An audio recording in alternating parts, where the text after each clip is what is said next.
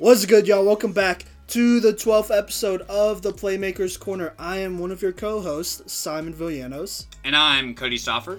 And here we're going to start a new segment that's going to span a couple weeks, talking about Colorado Playmakers. And this is our class of 2021 football edition. We're going to go position by position and just talk about in our opinions, the top 5 best players at each position for this year. And so a lot of the stuff we have, just throwing this out there, y'all probably already know this, was affected by COVID. And so we do acknowledge that there are some players that may have not had the chance to play yet, and to be honest, may not get the chance to play yet. So we really are going off of a lot of junior film and then the limited senior film we have, because it is basically cut in half. Right, Cody? Yeah, I just think about. So. Okay, yeah, so just throwing that out there, so there's that caveat. And we're calling it how we see it based on all the stats we could find, even some social media handles that we could get our hands on, and some film and some game film as well, obviously. But we're going to go ahead and go down this list. Cody, why don't you take it away? All right, so the way that we're going to go through this is, we have our top 5. So here in this first segment, we're going to talk about our numbers 5 and 4 here at Playmakers Corner. There are numbers 3 and 2 in the next segment, and we're going to end our last segment with our number 1 and some honorable mentions. And this list is the averaged out list between Simon and I's 2 top 5 lists. So this is like the middle ground that we have as Playmakers Corner. So kicking us off here at number 5 is Liam O'Brien, quarterback out of Fairview High School. Liam O'Brien, first off, highest GPA of any of these quarterbacks that we're looking at today. And also a shout out to, athletes that are listening to this. Put your GPAs in your Twitter bios and put them in your highlight reels. It makes the scout's job a lot easier. They're, of course, going to have to verify it, but, we'll definitely bring up some more examples of what to do, and maybe even in the future do an episode on how to build your film. But Liam O'Brien, quarterback out of Fairview High School. We're going to do our normal, strengths and weaknesses. 6'1", 195 pounds. And, he has some pretty impressive stats. 1,860 passing yards, 18 TDs to 1 interception. So I'm pretty sure he has the best ratio of TDs to interceptions in the state of Colorado, for having at least over 100 attempts. Or something around that ballpark. But for me, I'm going to talk about his weaknesses first and then end on his strengths. See if you guys can handle that curveball. One of Liam O'Brien's weaknesses is he doesn't have the best ball trajectory as far as like putting the ball where the receiver is going to be, and he puts the ball a lot of the time where the receiver is. So you'll see a lot in his film that his receivers are reaching back to catch the ball, or they're turning around to catch the ball. And this is something to be expected of, and Simon will bring it up too a bit later. This is a first-year starter on the varsity level, so, you're expecting to see some of these kind of growing pains. I also want to say his drop back is pretty inconsistent as far as, he's never under center, so that's one part of his film that we'll never get to see. And I think that part of something that I like as far as having quarterbacks drop back from under center is I think it develops their drop back a lot better, because O'Brien's footwork is just a little inconsistent, but it's nothing that can't be fixed, is kind of where I was at with his weaknesses. Simon, what were some weaknesses you noticed on Liam's behalf? So here's the thing with Liam O'Brien, right? He's coming out of Fairview High School and in Colorado, and here, just to throw this out there, I'm not really like a Colorado football guy. I'm no expert yet. I will be, hopefully someday. We will be, hopefully someday, but not quite just yet. So I'm still trying to, figure out the cultures and the traditions of a lot of these teams around the state. Obviously, I know Texas football way more because I have more friends who are there. But with Liam O'Brien, this is my understanding that Fairview High School is one of the few teams in the state that are very spread air raid type of offense. Is that correct, Cody? Yeah, for the most part, at least in recent years. Okay, cool. Yeah, and so there's some weaknesses there. And then in relation to that, he is a first-year starter, because the guy before him, he was considered one of the best quarterbacks in Colorado. At least statistically, he was probably one of the best quarterbacks in Colorado in Aiden Atkinson. Myself and former The Cycle 365 co-host / Playmakers Corner analyst, is that what we're calling him? Jesse Budin, we both got to scout Aiden Atkinson while he was at Fairview, the predecessor before Liam. And so with the spread, there are always some concerns, right? Because usually there's always a player open if you're commanding the offense correctly. There should always be a player open, and that's the biggest deal there. And so you'll see this a lot. He's a one-read type of guy for the most part, right? He pretty much almost already knows where the ball is going to go before, and that could be a strength to a degree, but there are definitely times where you can see him stare down the receiver a bit, so he doesn't move anybody with his eyes, so that's kind of another weakness there. But he stares down receiver and he just kind of lets it rip. He throws it, and so he could get a little bit careless with his decisions. And Cody, you already brought this up. Ball placement's a big deal. He consistently, I don't want to say consistently because that makes it sound like he has a big problem with it. I don't think it's that big of a problem, but it's a habit where he'll have a receiver open, but maybe the timing's a little off, or the ball comes out a little late or a little early sometimes, and he simply puts his receivers in a vulnerable position, and they almost always get lit up. Luckily, he has great receivers because they are a spread offense, and so you can't do that without really good receivers or solid enough receivers. So he kind of gets away with a lot of those things, right? Which is kind of a problem. And to be honest, this is just what I've observed because I've looked at the film for a lot of these quarterbacks, and then obviously I've done film on defensive players here in Colorado as well while putting together this list. I don't want to sound too critical and like Texas guys who think Texas football is way better, but also I don't think there are many teams in Colorado that could even cover the spread or come close to that. I think Cherry Creek can. That's one of the few schools that came up, and that was one of the only schools that actually beat Fairview in the playoffs last year with an Aiden Atkinson-led Fairview offense. And obviously, they went on to win the state championship, so you can't really be mad at that. But Cherry Creek's one of the few teams. I would probably throw out Pine Creek as well. I know they've had a couple D1 corners and safeties on that team. I think they had Max Lofi from last year. He ended up going to Wisconsin. They have a couple other guys who are looking at Boise State right now, or are committed to Boise State. I can't remember. But in my opinion, there just aren't that many defenses that could even cover the spread. Am I wrong there, Cody? Since you're more of a Colorado football expert, I would say, what would you say about that? Well, the spread offense is definitely a lot rarer here in Colorado. Yeah. I didn't go up against too many spread offenses, and I haven't been a part of a bunch of spread offenses, at least in the context of Fairview, where they run it all the time. Like, that is their offensive identity. Like, usually when you spread it out, defenses aren't really ready for that. And you can see in the tendencies of defenses that you see in Colorado being primarily cover one defenses, really. Yes. That they're just not equipped to defend the spread. Like, most defenses in Colorado play cover one because they're protecting the run and the underneath throws. Mm-hmm. And then when you spread them out like that, most teams aren't ready to convert into, a cover 4 or a cover 3 that's sound. And a lot of linebackers are liabilities in zone coverage in Colorado as well. So that's why it's so effective.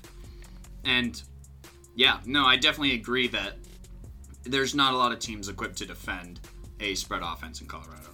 Yeah. And so with that being said, I kind of count that as a weakness because obviously there's a lot to learn there with plays and reads and stuff because it is a spread and there's a lot of different looks as a quarterback and there's a lot of different routes to keep in mind. So that's commendable, but once you do get it down, though, it becomes pretty easy to dominate, I feel. And he's had some of that ease, he has experienced receivers, experienced O-line. Basically, with Liam O'Brien, he was a plug-and-play guy, right? He got to sit behind Aiden for basically 3 years and learn this offense. So he's had a lot of time, and then he's stepping in. Obviously he made this list, right? So he's a good player. There's no doubt about it. He's a top 5 quarterback in the state. personally, I had him a little bit higher and whatnot, and he's a good player. It does take a bit of brain power to run the spread, but there are some very obvious advantages when it comes to that, and it kind of gives off system player vibes when he is just primarily working out of the spread. So yeah.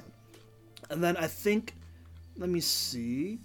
So I have one more thing on here that I don't think you mentioned. I already talked about him not being able to manipulate receivers, stuff like that.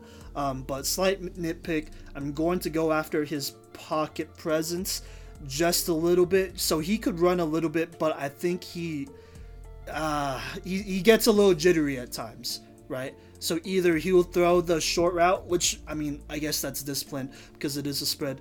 So you either throw the short route a little bit too early, or he will take off and scramble a little bit too early. Personally, I'd like to see him hang in that pocket a little bit more and try to make bigger plays, because it is a spread, so there's almost a guarantee that there's a receiver open 20 yards downfield at least. At least that's how it should be, because it's an air raid offense. So with that being said, I would like him to stay in the pocket a little bit more, manipulate around in the pocket a little bit more. I think he does have the ability to do that and still throw good balls, but he just doesn't. And to me, that's a little bit of a concern. So those are my weaknesses / areas improvement I'd like to see in Liam O'Brien. But let's get to the strengths. Let's get to the good stuff. Cody, do you mind if I start off and then I could hand it off to you? Go for it. Cool. So, did you mention his GPA already? Like, specifically? 4.8. There we go. 4.8 GPA, 33 ACT, and these are his junior numbers. Because I'm pretty sure I don't think there's been enough time yet for them to test and then get the results back if he was to test this fall. So this had to be in the spring, or maybe even in the fall before, because of what happened in the spring. So with that being said, that's insane. Couldn't be me. Yeah.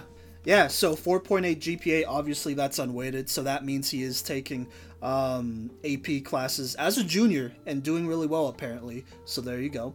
33 ACT. I made the note, this kid may be a genius and he will be able to academically afford to go to any college in the nation. And it shows with some of the offers he has from Colorado School of Mines. He is a lacrosse player too, so he has some good offers there.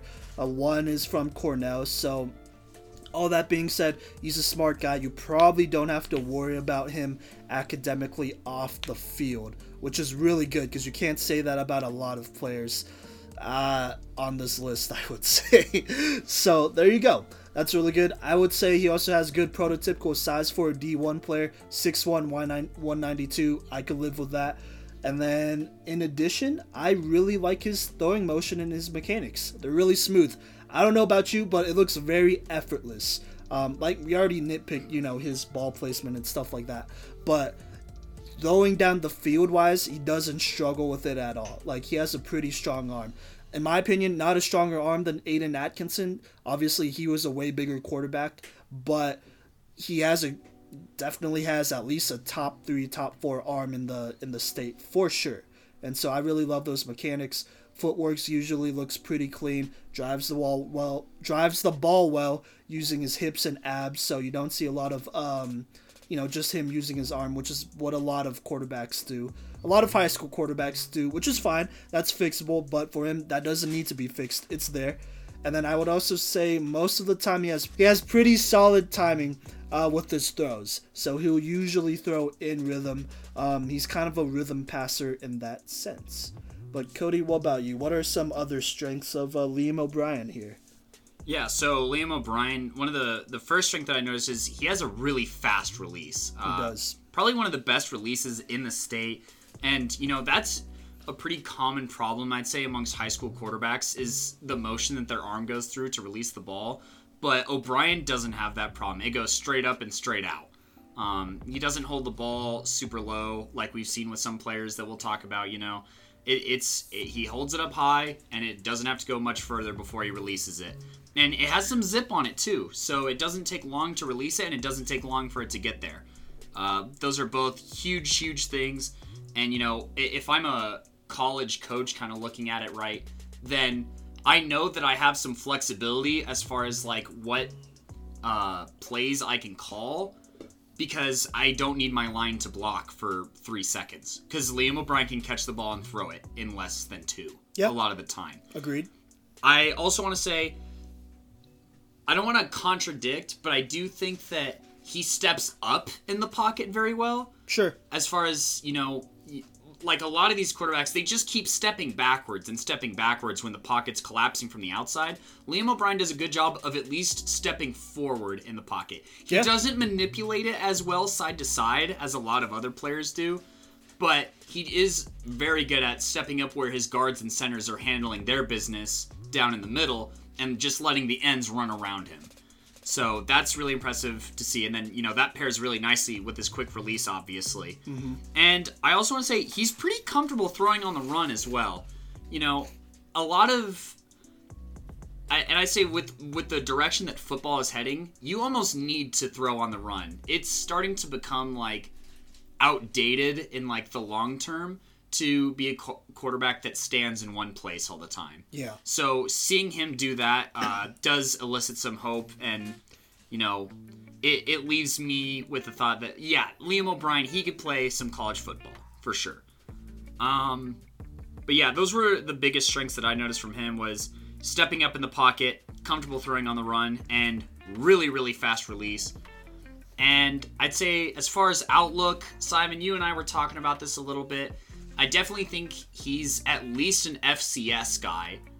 A starter, that is. Yeah.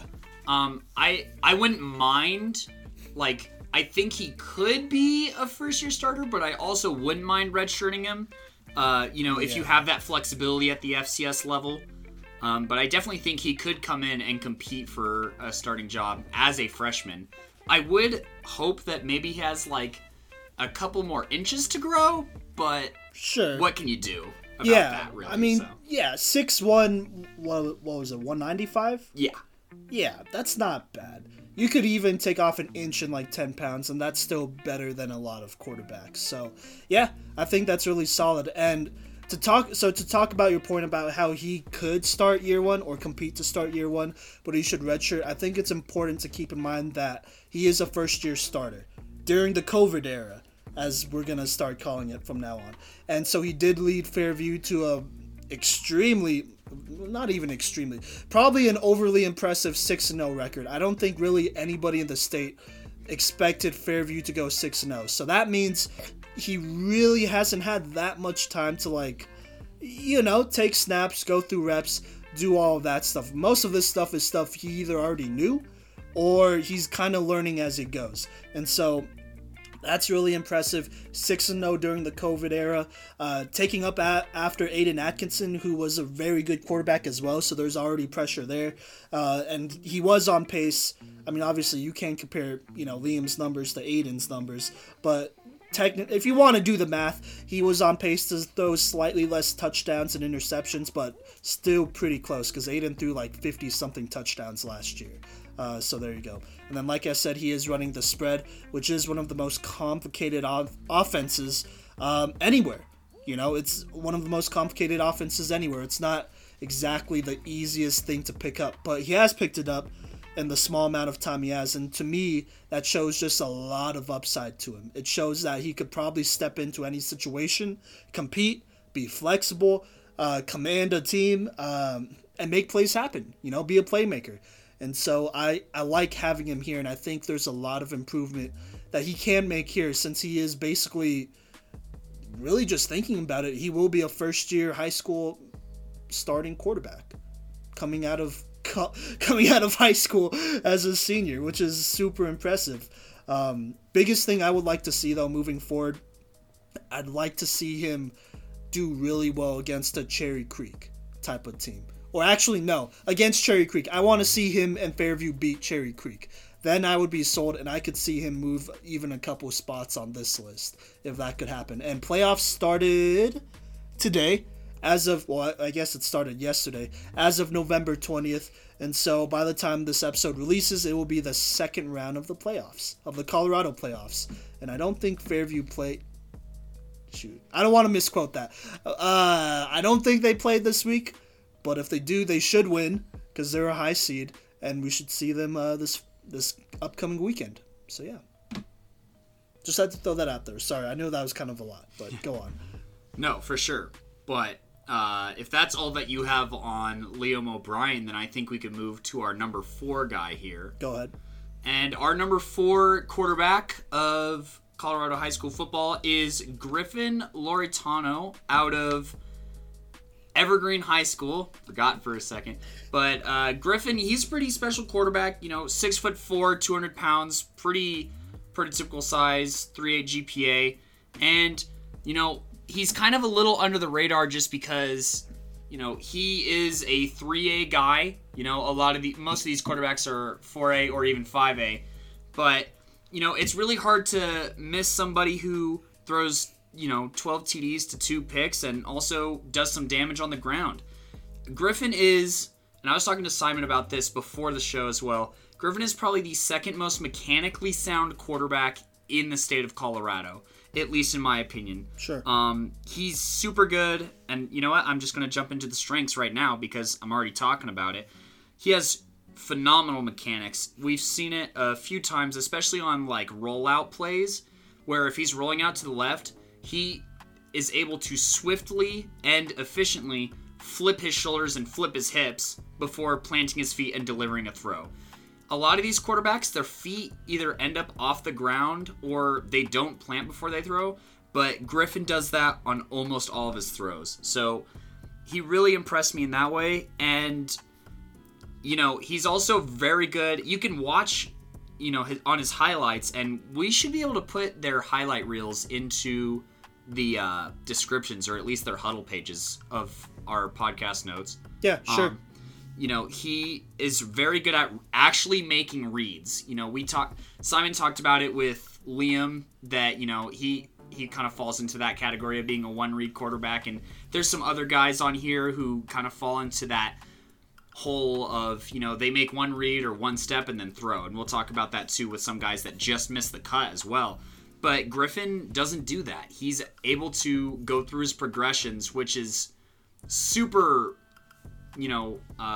cognitive at this level of play. And Evergreen, they play some pretty decent 3A teams, and they consistently put out a solid squad, but man, the receivers at Evergreen are really rough, and you can see it on the highlight reel with all the drops, but yeah. Griffin still manages to put up the numbers that he has, and I wouldn't say that they'd be doubled, but I'd see a 25% increase if they caught some pretty easy passes a decent amount of the time.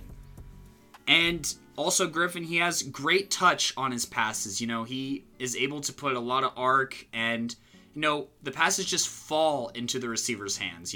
There's certainly people with way more velocity in the state, but as far as being able to throw good over-the-shoulder throws and just put enough mustard on it to get it over the linebackers but fall in front of the safeties, Griffin is phenomenal at that.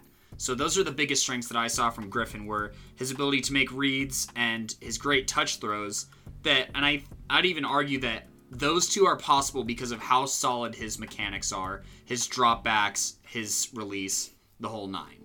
Simon, what were some things that you noticed when watching Griffin Loretano's film? Well, first things first, I agree with everything you say. And I'm gonna throw this out there too. I think Griffin Loretano. We really hope we're saying your name right, Griffin. We don't mean any disrespect. Also, feel free to come onto the show if you want to. But I legitimately think he might be. How should I say this? He might be one of the bigger dark horse quarterback candidates in the state. I won't say he is the dark horse candidate in the state. I would say he is, on this list, he's probably the second one. So we have two dark horse candidates, but he's just a little bit lesser, I would say. But he's very underrated. I don't want to bash on Evergreen or anything too crazy, but yeah, there were times where you could, this is just something you notice when you watch enough film. But when people start cutting out like mid, I guess you would say mid-play, so the quarterback would make the throw, and then they don't show whether the receiver catches it or runs with it, it's probably because they dropped it or they fumbled it or they didn't score. And that's usually how it went. And there were There are a lot of those too. And then there are some in there that he included where he just threw an absolute dime and they would drop it. And it killed me to see it. And so the fact that he's on this list, doing what he can with what he has, that's a big deal. That's a big deal in my opinion. He's a playmaker for sure. I love his ball placement. Like he threads the needle a lot. I wouldn't say maybe he has the strongest arm in the state. I mean, you know, I'd say top 15 strongest arms, like just strength wise. I'm saying power wise. Solid. Yeah, power wise, I would say that. But it's solid enough. You know, like he could definitely go D1 with his arm power. You know. So there's that, but he just has excellent timing with it. Mechanics are very good, and yeah, I mean, also he could run a little bit too. He could run a little bit. Also, isn't he a lefty as well? I don't know if you mentioned that or not. Oh no. Whoops, never mind. I was thinking of somebody else. So never mind. But yeah, just very solid mechanics all the way through. Footwork is solid in my opinion. And yeah, I think he's very overlooked. I really don't want to echo too much because I feel like that's a bit repetitive. But yeah, I agree with everything you said. Plus a little bit more. He was carrying this team. You could tell. Yeah. I don't know if you brought up the record yet, or if you found the record, but no. But he did run for 8 touchdowns as well. So there he has 20 touchdowns to his name. Yeah, so he's doing more than enough of his share. He's carrying the team. So those are all things to keep in mind. Plus, love the prototypical frame. 6'4" is what you said? Yeah, 6'4", 200. Yeah, I like that. He could still grow a bit into that too. So, yeah. You mind if I hop into some weaknesses? Yeah, go for it. Yeah, so, and I feel like Simon's also going to echo a lot of my sentiment on these weaknesses as well. Because we actually watched Griffin's film together. Versus most of these other guys where we watched it separate. But he doesn't have a lot of velocity. I talked about it a little bit when talking about his strengths, but he doesn't have a lot of zing on his fastball. Especially over the middle, you could see that becoming a problem where, you know, maybe the ball doesn't get there fast enough and linebackers at the next level will have a chance to make a play on that ball. And that kind of also feeds into another weakness, which is... you know, he's playing in 3A. So you have to like kind of take what he's doing with just like a grain of salt. And then Simon talked about he can run a little bit, but we also discussed that he's not impressively fast. I don't think that he's definitely not a dual threat in the same sense that some of these other cats on this list are. It's more like He's a throw first, and if you need him to, he could run a little bit kind of guy. Mm-hmm. And then the last thing I was going to say is he also doesn't have super great pocket movement. Yeah. He almost never steps up in the pocket. He'll just keep backpedaling until the edges get there. Or, you know, he doesn't move left to right or side to side. So he just basically runs backwards 10 yards and then moves up the field. And then plants his feet, granted, but you definitely want to see a bit more of a cerebral side as far as stepping up in the pocket and having some more physical awareness of the players around him.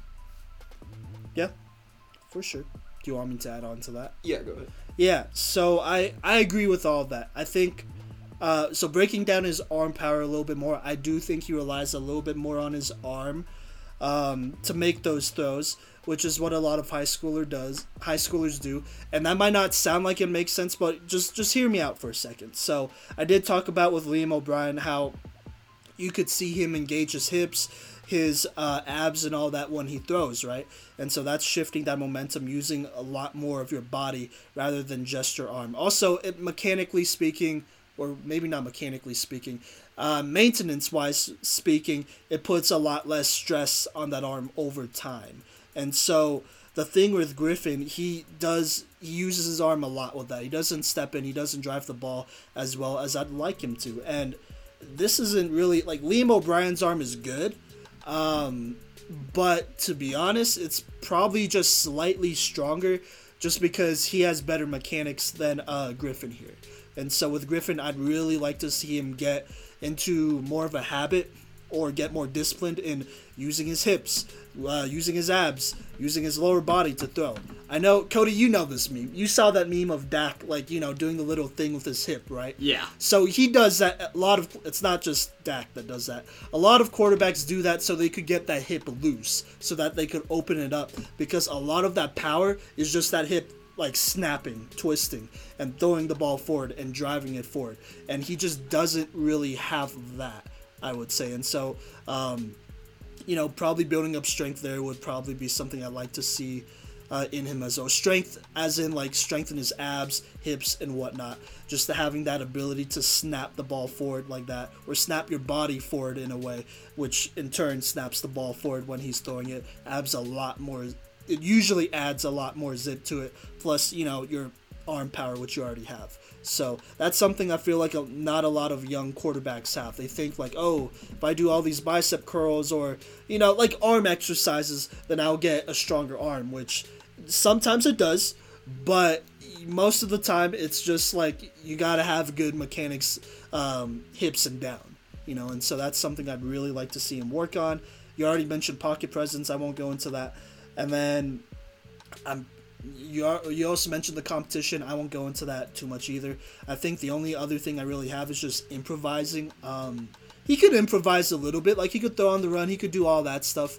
I just don't think he's much of a threat when he is improvising. Also, I don't think he's much of a threat when he's running.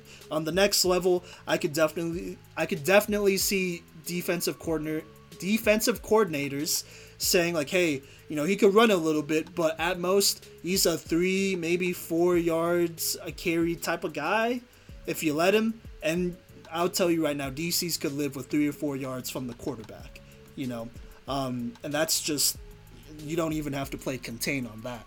That's just natural defense. So there's that. So lack of improvisation, lack of running ability, those are definitely knocks, just because, like you said, Cody, nowadays, coaches are looking for much more mobile quarterbacks. So much more, I should say, maybe quarterbacks who are more of a threat running the ball. So. Yeah. So what do you see as an outlook for Griffin?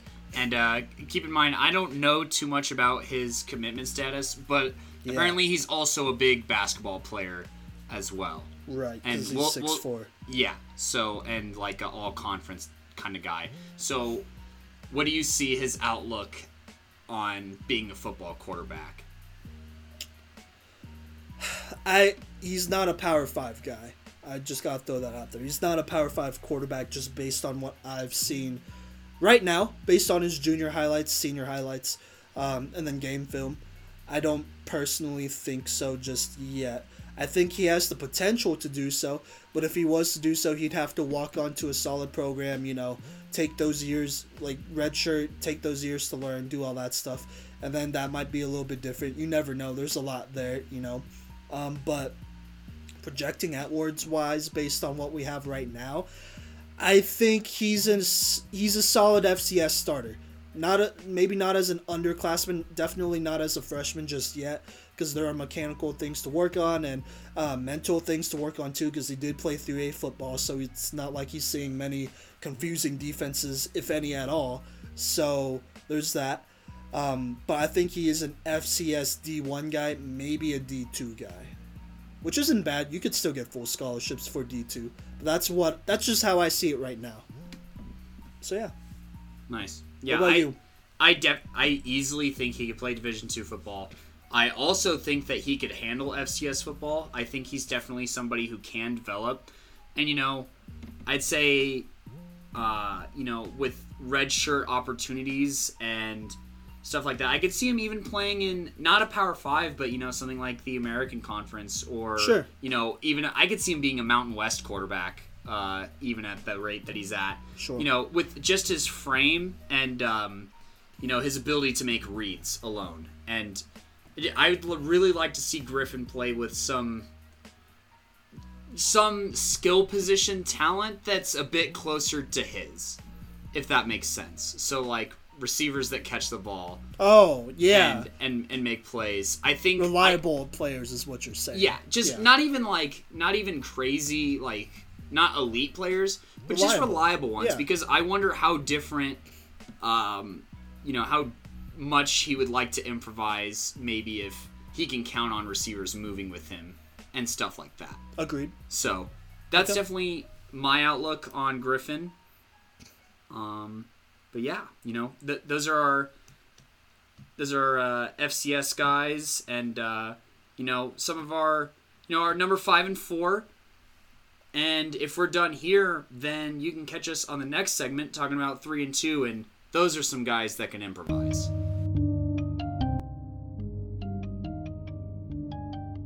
All right. Welcome back to the 12th episode of the Playmakers Corner podcast. Here we're going to continue on our list of playmakers from Colorado, class of 2021, football edition. So, coming in at number 3. So, in the last segment, I briefly mentioned this.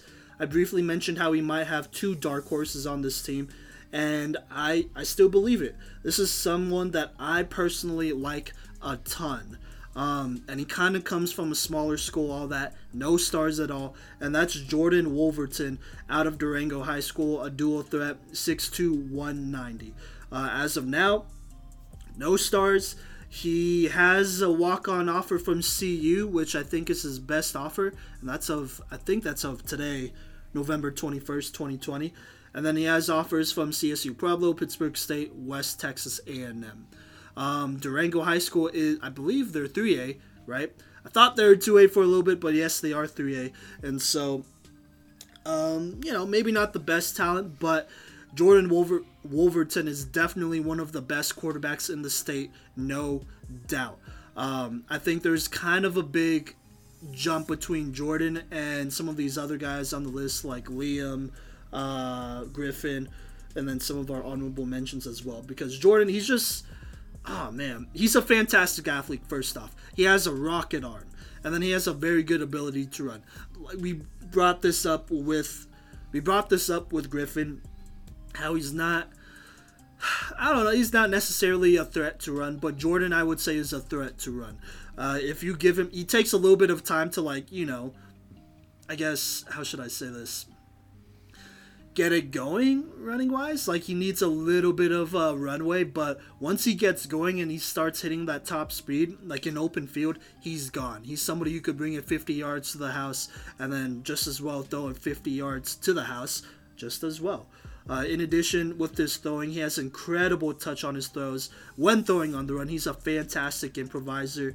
I know this year Durango High School really struggled with injuries, I believe. They lost a lot of players. So this year, his senior year, he was really struggling at times, but that's mostly because of the talent around him. But he still found a way to improvise. And by improvise, it wasn't like, like he could run out of the pocket and throw it for 5 or 6 yards or gain 5 or 6 yards. This is somebody who, either way, he can make a big play. And I'm talking 20-plus yard plays. Throwing or running the ball. So there's great improvisation there. He's pretty crafty too, pretty shifty, I would say as well. He has a very beautiful deep ball. His mechanics are so good, in my opinion. And so his deep ball looks so effortless at times. Like, he'll hit his receivers in strides, and it looks fantastic. He makes a lot of, like I already mentioned this, he makes a lot of great plays when the pocket breaks down. Makes great plays under pressure, makes plays when there's no pressure at all. And then I would also say that he's a very slippery runner. I kind of mentioned this as well, but he's hard to tackle. Let's just be honest. He's hard to tackle. He's not quite like a physical, like Mack Truck type of running quarterback, but he's slippery. If you don't wrap him up, like, he's gonna, he just needs a little bit of a glimpse and he'll break it, And so he's very flexible in that manner as well. I also think he has a very solid base when throwing the ball. That is the lower body down, and he drives the ball usually well with his hips and abs. And, he makes it pretty effortless. He has a very good habit of using his lower body when throwing the ball as well. But, Cody, what are some strengths that you have of Jordan Wolverton? Yeah, I'll try not to be a broken record too much as far as repeating things that you said, but, I think he's arguably the best dual threat quarterback in the state of Colorado. His legs are super dangerous. And you also said he's hard to bring down. I think part of that is he's just really strong in his lower body. A lot of the time, people have him around the hips, but he just keeps moving his legs and eventually shakes people off. So, you know, he's just really strong in his lower body. And he's not a super big guy. I mean, 6'2" is a solid size, but 195 pounds, you know, that's down there with some of the smaller quarterbacks on this list. Sure. It's in the bottom half of weight. So, you know, like you said, he's not going to plow through anybody, but he's not going to be stopped by one guy either. I feel like I almost never saw him get tackled by one person. And then I also want to say that he has really good touch on his throws. He completed some passes that just like kind of blew my mind as far as, you know, just sailing it past the safety and the corner where only his receiver could make a play on it. I also just want to mention that he led Durango to a 6-0 record this year during the COVID era. Jeez. So that's super impressive. And they have some pretty decent teams as far as like in their 3A league. And they went 3-0 in league as well. And I also want to say that his junior year, which is most of the film that I watched because there's a lot more of it. Yeah. He has enough. He has enough zip on his throws to not get intercepted. Where he'll squeeze it into really tight spaces as well, and he's so. In 6 games this year, he scored 11 touchdowns, 6 through the air, 5 on the ground, and he has 78 career touchdowns. Yeah, he's been starting for a while. That's a lot of touchdowns for a football player in high school. Oh yeah. So, you know, and you could even make an argument that if there was a full season this year, that he could have pushed for 100 touchdowns in 4 years of high school ball, which is insane. He's also been a 1,000-yard rusher before, which if that doesn't tell you how... And he's elusive, too. Like, he can stick his leg in the ground and make cuts. And he made some defensive backs look silly. Oh, yeah. So that was really impressive to see. You know, he's super dangerous with his legs. Hard to bring down, and they're definitely the strongest part of his game, I'd say, is his legs. Whether he's stepping forward or, you know, whether he's making a cut or whether he's driving through a defender. Mm-hmm. No, definitely agreed. I did not know they went 6-0. That's crazy, because I know I read a couple articles where they were missing linemen, running backs, receivers, so that kind of adds more to, I guess, his leadership intangibles there as well, if you want to look at it that way. So that's very impressive, actually. Jordan actually also might be maybe our most seasoned quarterback here. I think he was a 3-year starter, and so I'm trying to think about it. On this list, he might be the most seasoned quarterback. So far, I think he definitely is the most seasoned quarterback, because Liam only played 1 year, Liam O'Brien only played 1 year, and then Griffin Loretano. I think he was a sophomore. 2 year? He saw some time as a sophomore, but I don't think he was a full-time guy. Yeah, okay. And so there's the difference there. Jordan's been starting since his sophomore year, I'm pretty sure. So, I think the beginning as well. Saw snaps as a freshman as well. Jordan did. Oh, Jordan did? Oh, yeah. Okay. I got you. Yeah? So there's a lot of good stuff there. Do you want to move on to the negatives or areas of improvements here? Yeah, sure. Do you mind if I... Go for it, yeah. Grab the wheel on this one. So, I will say, as far as watching the Durango film, that there's not a lot of diversity in the play calls. No. So, obviously that's kind of like a red flag, and that's not even necessarily something against Jordan, but it is something to consider as a scout where it's like, man, they're basically running like all goes, and if somebody's open, then Jordan's throwing it, and if somebody's not, then he's just running. You know, where it's just like, it's either a quarterback draw or it's a Hail Mary a lot of the time. Or the concepts are just like really simple flood concepts. He doesn't have to make a lot of reads, I don't think, in this offense. So, you know, that's something that is a little concerning, especially like college playbooks start to get pretty big. Yeah. So, you know, seeing people, you know, be able to run multiple plays or multiple formations is always something that I look forward to. And I think that's part of the reason why I like number 2 and 1 so much, is because of partially because of the offenses that they're able to run. Mm-hmm. I will say that also his footwork can get kind of clunky on anything past a 1 or 2 step drop. Yeah. For sure. So, but that's, a lot of high school players aren't going to have phenomenal footwork coming out of high school. But the fortunate thing for that is it's super easy to fix. So that's not something too much to worry about. And I think part of that is just Jordan's feet are never really set because that's just not the game that's played at Durango. No. He's either going to take one step and throw it, or he's going to take one step and run it. So that's, once again, kind of the offensive scheme playing into, his strengths and weaknesses as a quarterback. And then also, and I just want to, and man, they're kind of all under the same umbrella for me, really, is it doesn't look like he's ever been coached to plant his feet. No. Because he never plants his feet, and I'm not counting 1 or 2 step drops. Yeah, because that's obviously. Like, you catch the ball and you throw it. But yeah, his feet are always like off the ground, or his body's always twisted and mangled, and he gets the ball there because he has a pretty good arm and talent, yeah. and he's able to manipulate his body. Oh yeah, right, just because he's really athletic and it looks like he takes care of his body, but. You're not going to be able to get away with that on the next level as much. So, those are some red flags that I saw. And a lot of it comes from just like, I don't know if the staff so much has prepared Jordan for the next level of football. Yeah, and this isn't like a hit on Durango High School or Jordan or anything. That's just, Durango is like a smaller town, right? At least that's how I understand it. I've never been there.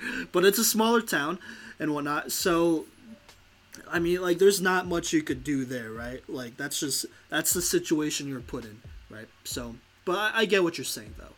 So, yeah. Okay. Do you have anything else to add on to that? No, I think you can go ahead and take over. Yeah, so a lot of the same things. One note I made about his pocket presence, specifically his footwork in the pocket, it does need work. Because, well, first things first, his awareness all together needs work. Because I don't know if he senses pressure well, honestly. Like, sometimes he just looks a little bit oblivious to it, and that's a little bit of a problem. So, that needs a bit of work, just sensing pressure, all of that stuff. And then when he's moving in the pocket, it's not like he's moving up in the pocket in the traditional way that he should be. So when he's moving up in the pocket, it looks like he's more like running up in the pocket, like scrambling upwards in the pocket, looking to throw, but in a running stance, rather than like shuffling his feet, climbing the pocket, bam, finding somebody, extending the play, manipulating the pocket in that way as well.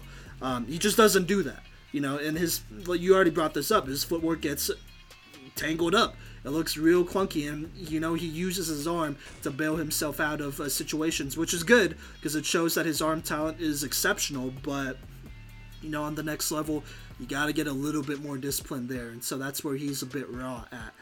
In addition, his throwing mechanics, I talked about how his lower body throwing mechanics are good, but in my opinion, his upper body throwing mechanics needs a little bit of work so that it's durable moving forward. He has a baseball background, so this is just something that comes up a lot, but baseball players usually have very clunky throwing mechanics because they throw footballs like baseball sometimes. Kyler Murray is probably one of the only guys who doesn't have as clunky a throwing motion being a baseball player and whatnot, but he needs to work on that. I'd like to see some minor tweaks. I'm not a quarterback coach, so I'm not going to go into what those minor tweaks are, but I'd like to see some refinement there as well. In addition, he just has a very long release. Usually it's not the biggest deal. Carson Wentz has a very long release in the NFL, and he works out just fine and whatnot, but it's just something to keep in mind. Sometimes it's just a little bit elongated, in my opinion. So, all that being said, I agree with everything you said. I agree he doesn't throw a very wide variety of routes. He'll probably struggle against tougher defenses. But just altogether, he's a talent, right? He's somebody who's very raw, but he's definitely a dark horse candidate when it comes to being easily the best quarterback in Colorado, maybe even this side of the country if you want to go that far. But yeah, very underrated. No stars, like I said, his best offer is from CU. And so let's talk about moving forward, the outlook on him and his career. And so you mind if I go first here? So I think Jordan deserves much better offers than what he has right now. I think because of COVID and playing in the COVID era and all that stuff, he has offers that are, I would say, maybe not as fitting to his talent. So at all the places where he goes to right now, even that walk-on offer at CU, I think he's better than all of those offers by quite a bit, in my opinion. I think just looking at him, he's not somebody you could play right away. I'm not saying that, but I think he's somebody that has a very, very high ceiling. High enough where I could see him even becoming maybe an NFL guy someday. Maybe even a starter someday if he lands in the right situation. But that's a big if. Because he just doesn't have those offers right now. And so I would say he would probably benefit more from having a longer season where scouts could watch more games. But unfortunately he doesn't. And so the film you have now is what we got. And that's unfortunate, but I do think he is a Power 5 quarterback easily. I think he could start as a Power 5 quarterback if he redshirted, and I think that redshirt's a must. It's not optional. I think he needs the redshirt to do that. So, yeah. So I obviously think very highly of this kid, and I think he could honestly be, I don't know, he could be a very cool success story a couple years, 5 or 6 years from now. Maybe even an NFL prospect. So a top NFL prospect at that. But what do you think, Cody, about Jordan Wolverton right here? Moving forward. I think Jordan Wolverton is, I think that talking about Jordan Wolverton so soon after our JUCO series kind of gives me the idea that, if his best offer is a preferred walk-on to CU where he's not going to get a chance to play, right? He's not going to play as a freshman. I think Jordan Wolverton is the perfect example of a quarterback who could go to a JUCO, play a full season, right? Exactly. During the fall as a freshman, get plenty of time, get some good film, put up some insane numbers, because I think he is that talented to dominate JUCO. Oh, yeah. Or at least, put up respectable numbers, and then get a better offer from there. I really think that, the box that he was stuck in at 3A in the Durango system is probably the biggest thing holding him back for scouts. Yeah. I think if he goes into another system and he plays against some college talent and he has a solid year there, and I think he could even have a phenomenal year in JUCO, by the way. I think that's totally possible. And then transferring, I think that is the best possible route that Jordan could take to landing at a Power 5 school. I really think that's his best bet. And, I think that a lot of JUCOs would love to have him. I also think that, if he ends up with a D2 offer, I think that's probably the best kind of actual scholarship offer that he'll probably get right now. Sure. I say he only takes it if he can start year one, if I'm being completely honest, because I think the sooner he gets more film out against higher level competition, the better his outlook looks for going Division I. I agree. Okay, so I gotta ask you this. So we're we're recording in Greeley right now, at UNC, well, not at UNC, but close to UNC, literally down the block. Do you think he could start day one at an FCS school, say UNC? I'm not 100% sure about that. Now, I also think it's fair to acknowledge that we've seen some pretty painful quarterback play in the past few years at UNC, and I think he'd be dynamic. But I really think that another thing that kind of makes me think that D2 or JUCO is a better idea than FCS is I don't really see an FCS school giving him starting time right from the get-go. And I think that the speed of the game, I don't want him to be overwhelmed too soon because of how high his ceiling is. So I think that's why JUCO or Division II I think would be better, is because it's not this Division I football speed is light years ahead of high school. Yeah. And so I think that the best thing for Jordan is to go through that progression where, I think that JUCO or Division II is the next step of speed, quote, speed of the game. And, it won't be too fast for him. And he'll get those starts in me. I think, I just really want to see him on the field sooner than later. Because I think the sooner he's on the field, the wider his window is. But the more he has to wait, the more his window closes. Okay. Fair enough. I'm just going to throw this out there. If I'm UNC, I would offer Jordan Wolverton a full ride scholarship as soon as possible. I'm just going to be honest. Like, no half scholarships, no preferred walk-ons because you can't compete with CU. I could say this because I graduated from here. You can't compete with Boulder, so that's honest. Well, that's objectively true. Okay. but with that being said, I think UNC should offer him a full ride. He's not going to be able to start right away. But redshirt him, even give him another year because I know they have a couple quarterbacks on the roster already, so you have to do that. And then I do believe if given the right opportunities, if he progresses right away, and he is on a full ride, he has that, security, I do think he could win UNC the Big Sky. I'll be honest, the Big Sky Conference, that's our FCS conference, and make it in. The Big Sky is not like the craziest FCS, like it's not, I guess super comparable to like North Dakota State in that conference, because that's a little bit more, but I think it's a solid middle ground for Jordan here. And I think if UNC was to offer him, I think you should take that offer, play for Ed McCaffrey. You know what he did with all of his sons. And then see what happens. Kyle Sloter made it, and we didn't have the best. We didn't have great coaching even. So we have talent, though, as shown in our breakdowns before. Check out those Martin Ibarra and Sam Flowers JUCO breakdowns if you haven't yet. Interviews too, so. But that's all I gotta say about Jordan. I don't want to rant too long on that. Yeah, no, I definitely think that FCS-wise, he is an upperclassman starter for sure. Oh, yeah. So redshirt junior or, maybe redshirt sophomore, but I think as a junior, that he would excel in that situation, given that time. Oh, yeah, especially with a coach like Ed McCaffrey. I think that's it. I think that's a good spot, too. Also, UNC's defense is solid, so it's not like he has to do everything either, like he did for Durango. So, There you go. But I think if that does it for Jordan here, that brings us to our number 2 quarterback. And, hey, listeners, try not to jump the gun on who you think number 1 is when we say number 2, but I feel like that might make it obvious. But number 2 here, we have Smoky Hill's quarterback, Leslie Richardson III. Absolutely so much fun to watch, I'd say. Probably one of the most fun I had watching a player during this whole film breakdown. 6'4", 210 pounds. And, we were thinking of starting with the weaknesses here because he has some, but it's really fun to talk about the strengths heading into the break. So, Leslie Richardson, weaknesses. The footwork needs a lot of work.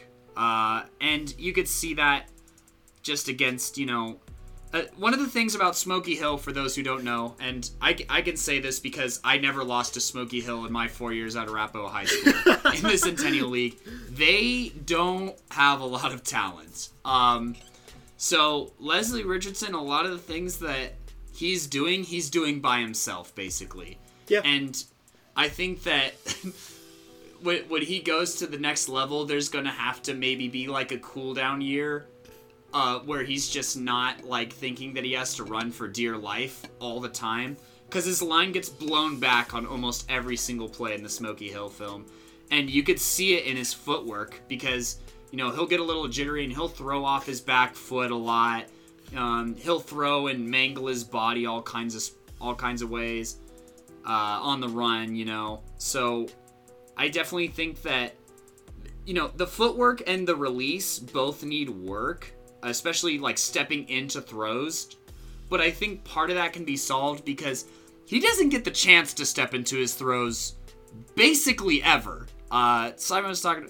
Leslie Richardson is a high school quarterback who throws with his arm out of necessity because the house is burning down every single time he steps back to throw, especially when he's under center. Oh my gosh, I literally don't know how he ever gets passes off under center because the defensive linemen are as fast as the play is happening.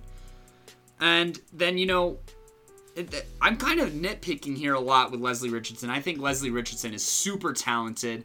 I definitely think that he could be an NFL talent, potentially. But to wrap up his weaknesses here, he is caught doing a bit too much sometimes, and we saw it this year.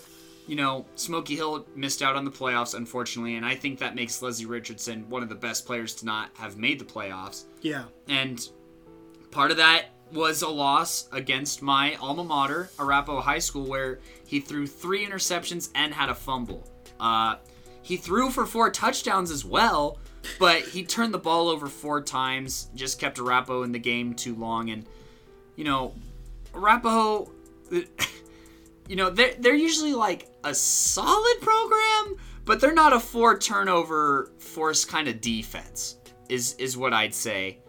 And, for that to happen against that kind of opponent is definitely pretty concerning. But at the same time, I'm trying to show understanding to Leslie that he just really doesn't have a lot of help.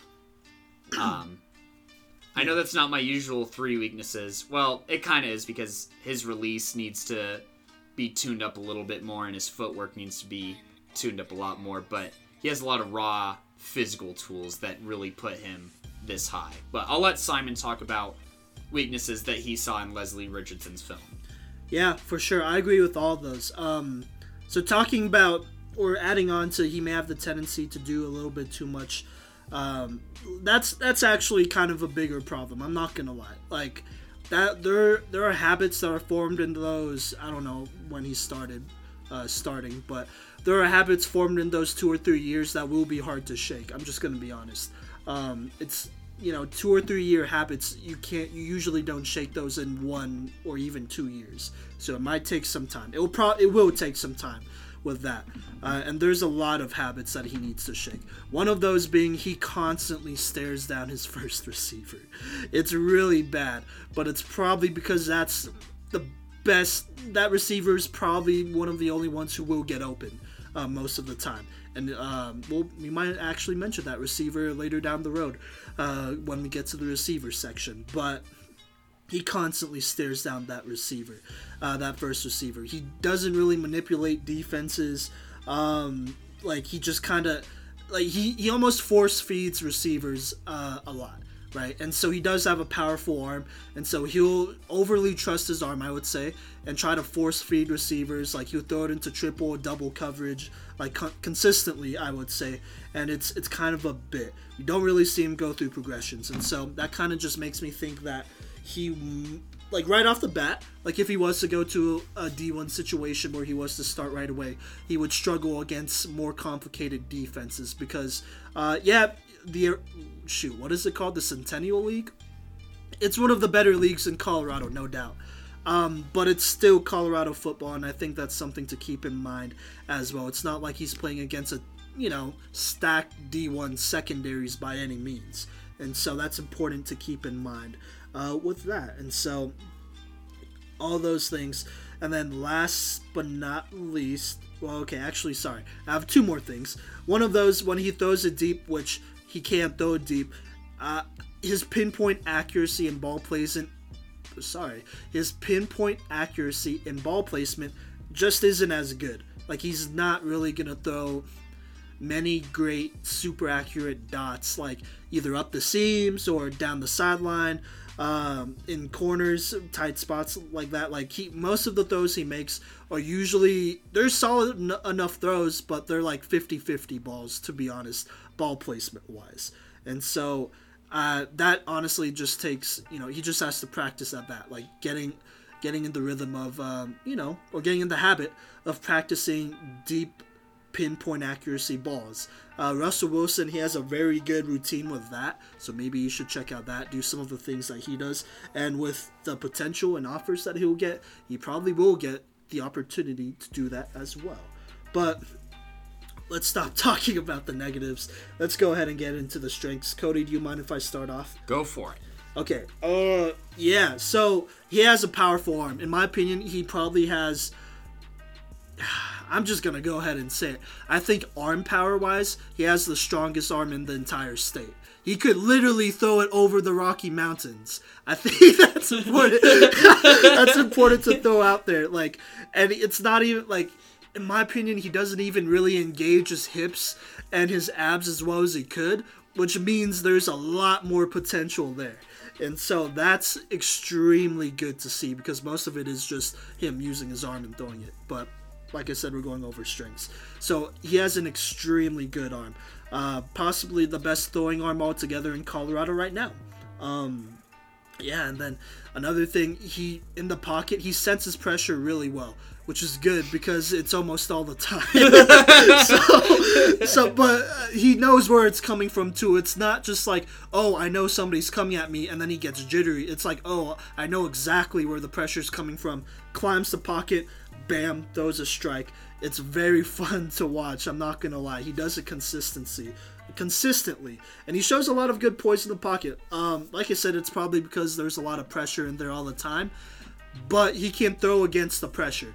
Like, it almost, you could kind of see it like in the way he plays. Like, he almost loves to throw against pressure because when he does, well, usually when you're throwing against pressure, that means that a receiver is either wide open or they have the ability to be wide open, and he almost always finds that open receiver and makes it happen.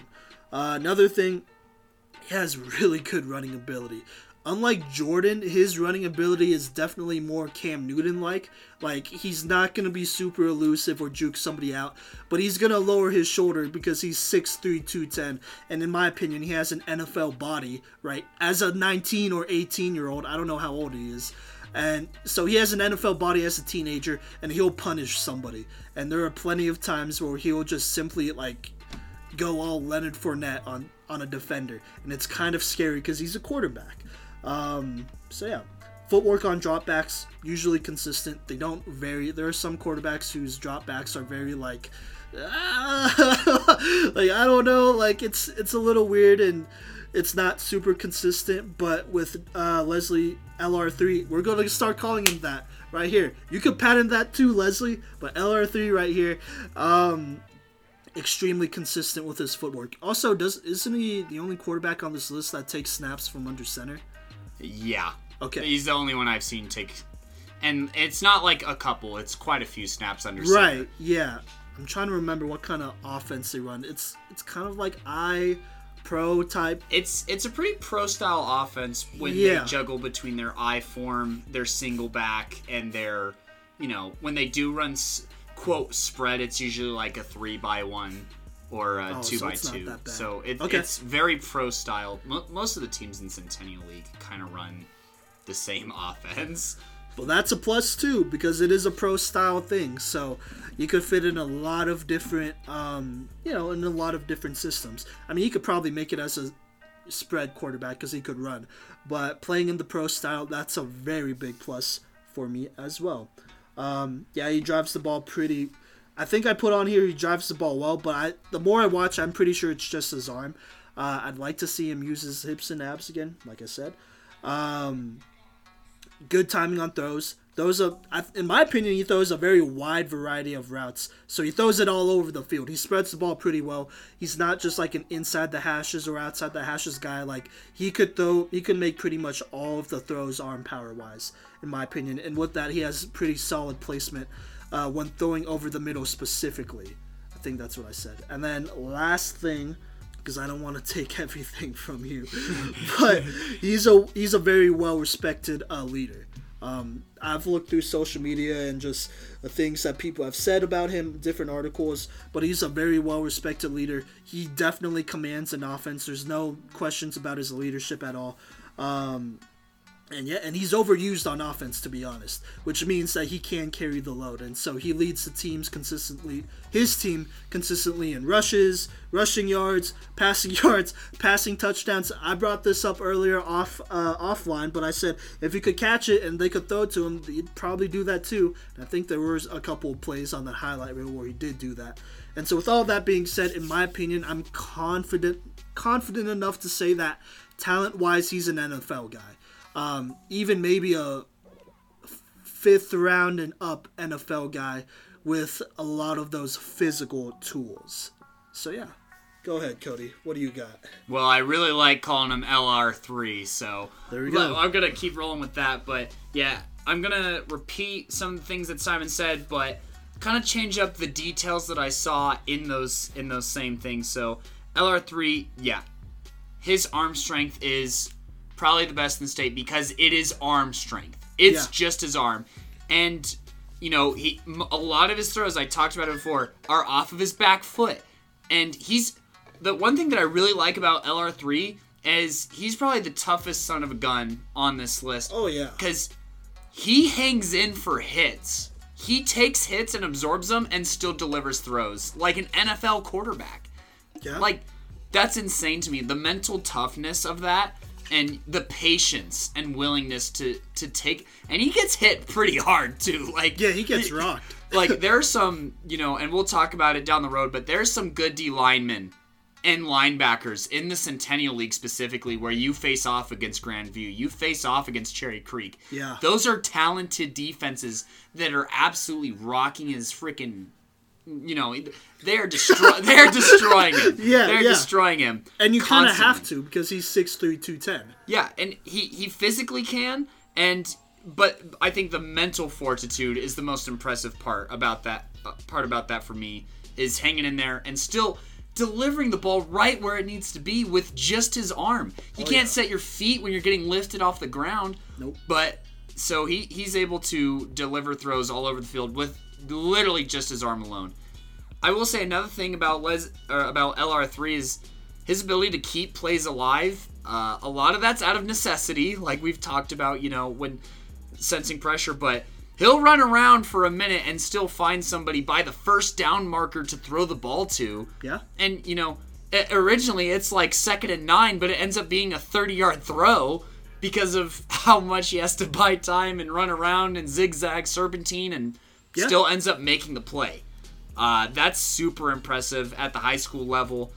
And, you know, he's super elusive. Like, you know, when he runs upfield, he runs upfield. But when he's evading defenders, he can also evade defenders.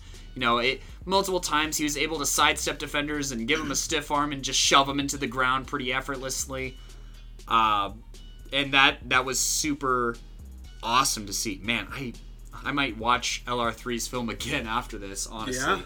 And, you know, Simon talked about the great ball placement, you know, in the middle of the field, but I think that LR3 has the best back shoulder throws in the state as well. You know, he's able to put just enough touch on it, and he puts it in the only place where the receiver can make a play on it. Like, I don't think any offensive coordinator in the state has the same flexibility with route combinations or specific, like, fade routes and back shoulder fades are hard to throw.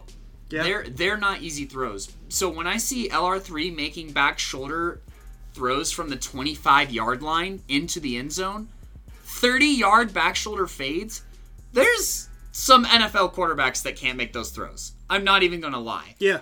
There are NFL quarterbacks who can't make those throws. And you literally might see one starting on Sunday or 2 or 3. I'm not going to say names. Taysom Hill. But, you know, LR3 has an NFL arm, and it's really scary to think of how dangerous he could be if he has one lineman in front of him who could block and allow his mechanics to really develop into that next level. And I think as far as outlook goes, Simon already talked about it. I think LR3 has NFL physical tools, and I think he's most certainly a Power 5 player. Oh, yeah. And if you're a Power 5, I would like LR3 to still have a redshirt year. Sure. That's never a bad idea, by the way. Yeah, no. It's definitely not a bad idea. And I think, here's the reason why I think you should do it, like, most importantly is, you know, let him get some snaps in where he can start to trust and build trust back up. Simon talked about, you know, these habits, they start to become a part of your, you know, brain, and they're hard to shake, especially after, like, this dude gonna have PTSD every time he drops back on a rollout play under center after playing at Smoky Hill for the past few years. So I think that reestablishing that trust in your linemen, reestablishing that trust in your backs to pick up blocks, your tight ends and such, is going to be huge. And because I think he's willing to trust his receivers on basically anything. His receivers made some pretty good plays at Smoky Hill. Yeah. But I think inside the box specifically is where he needs to work the most on his mechanics. And I think the first step with that is establishing trust. And I think by redshirting him, you afford that time to build trust. Okay. Yeah. I mean, I 100% agree. Was that kind of your outlook, or did you want to talk on that? That's kind of my outlook. I didn't want to go too much further in. There is okay. I do want to say that LR3 faced the hardest competition out of any of these quarterbacks. Yeah. I would by say. A pretty significant gap, I'd even say. You know, you have Cherry Creek, who's competing for another state championship this year. Grandview is constantly a pretty tough matchup. You know, it's a really competitive league outside of like Overland and Smoky Hill, where usually the games that, you know, a little bit I'd get a chance to play some positions that I normally wouldn't get to play. So like, okay. And I think that even like a pretty solid, like I think it was like a 43-7 win or something like that against Pooter, I think that's pretty respectable too. So cool. The competition that's another reason why I'm so highly sold on LR3 and why I even thought about putting him at number 1 for a little bit. Yeah. Was the competition. So I think that is definitely something to keep in mind. Oh, yeah. No, for sure. And I thought about it, too. I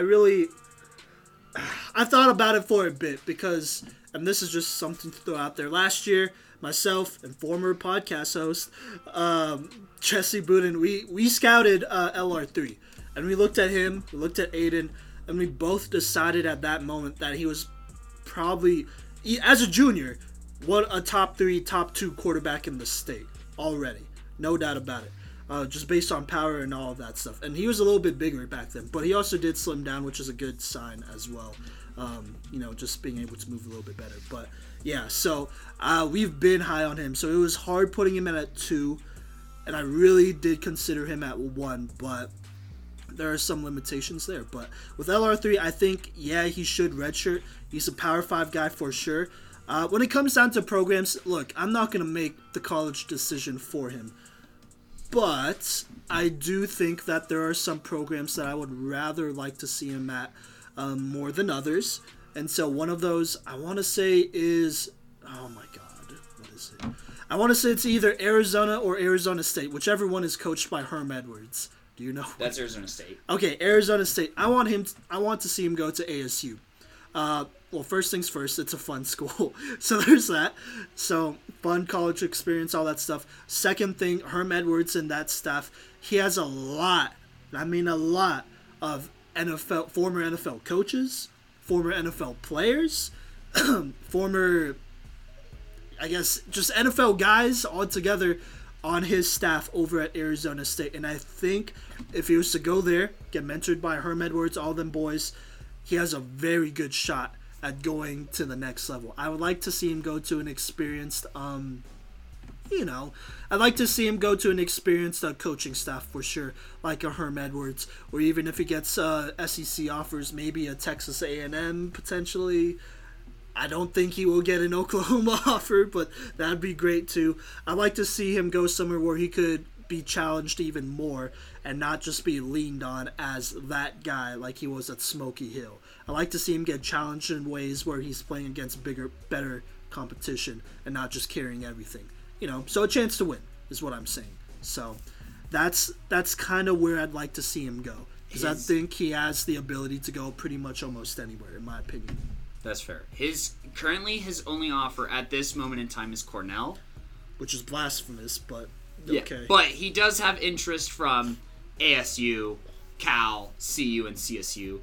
I definitely would have to agree with you that I like the idea of him going to Arizona State. Herm Edwards is a huge part of that, and I also think that, I think that LR3 could have a legacy at ASU. I agree. And, establish a culture for years to come at ASU specifically. Versus, Colorado is just so... I think they're dysfunctional right now. Yeah. The coaching changes over the past few years have been pretty bad. Yeah. So I'd want him to go somewhere more stable than that.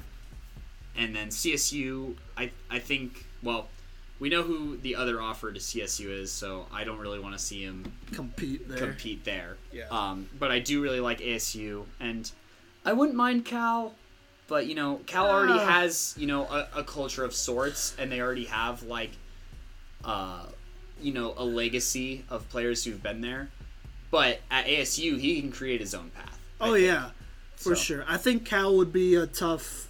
I don't know if I trust that coaching staff a ton, which sounds bad, but I just don't. So I think ASU would be great.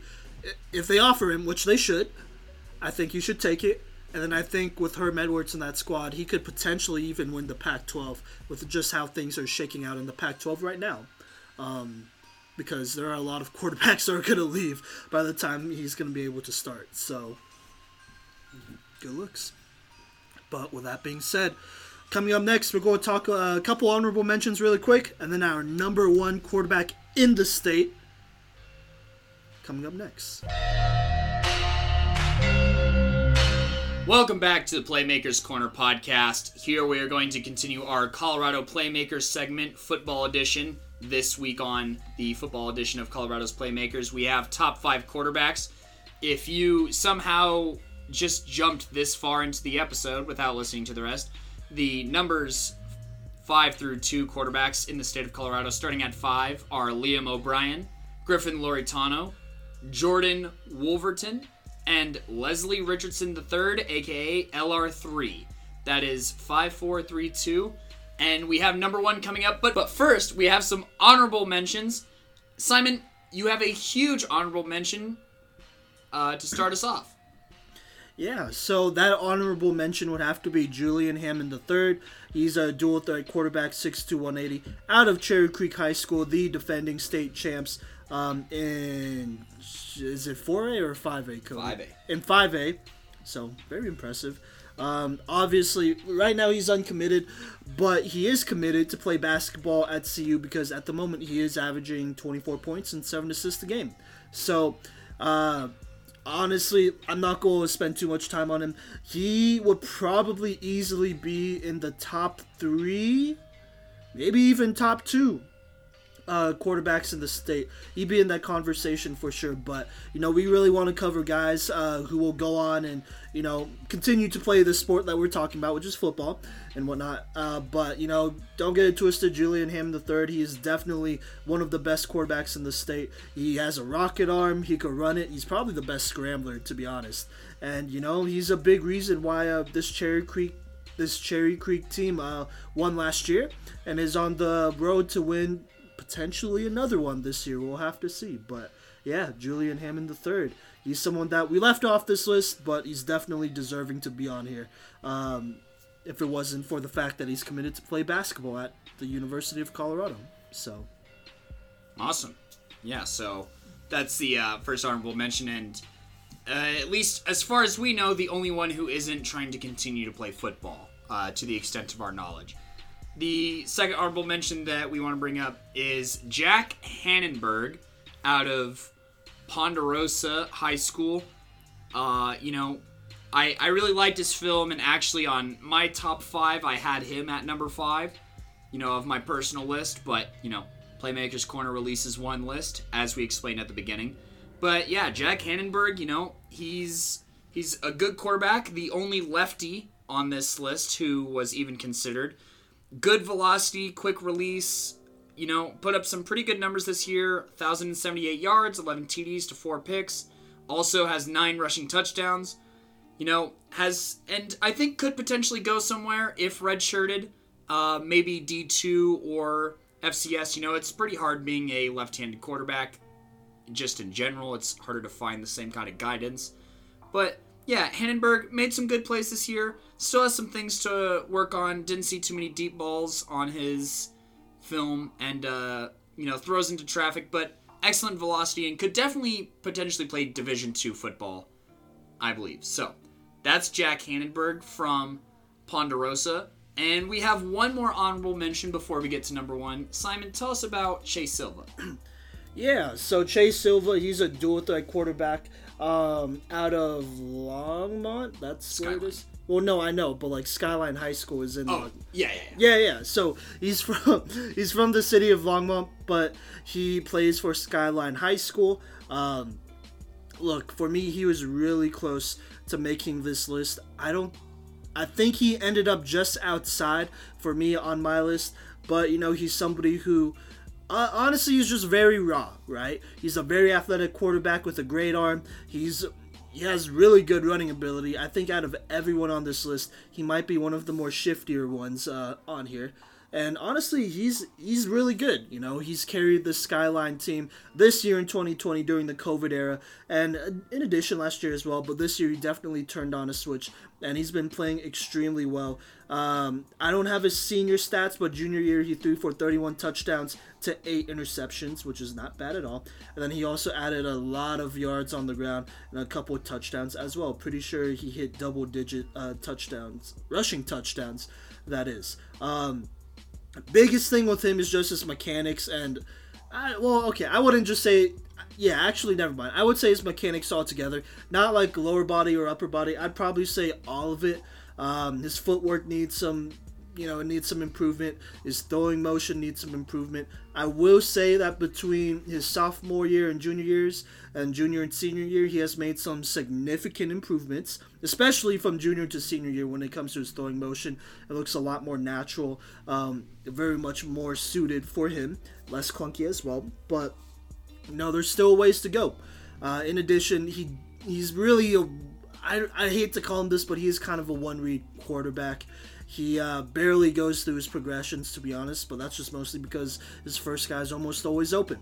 And if he's not, then he would take off and run, and he's always a threat on the ground for sure to take it to the house, to be honest. So there's a lot of that. But he has a lot of good qualities to him. Like I said, he's 6'1", 185. He's extremely athletic. Could probably play another position. He's made improvements every year. He has a 3.5 GPA. And then from what I've heard and from what I've seen, he has very good intangibles. He's highly regarded as a leader on and off the field.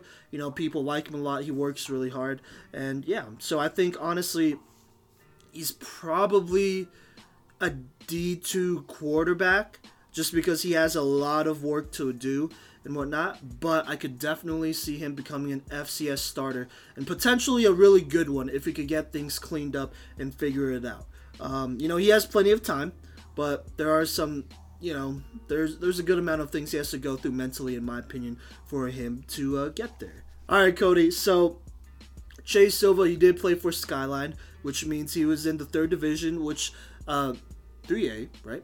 Which is, 4A? Mm-hmm. Okay, so sorry, excuse me. Skyline was playing in 4A, which means Cody's team, who he coached this season, actually got to play them this year. So Cody, why don't you tell us a little bit about Chase Silva here, since you have first-hand experience? Well, he tore us up, Simon.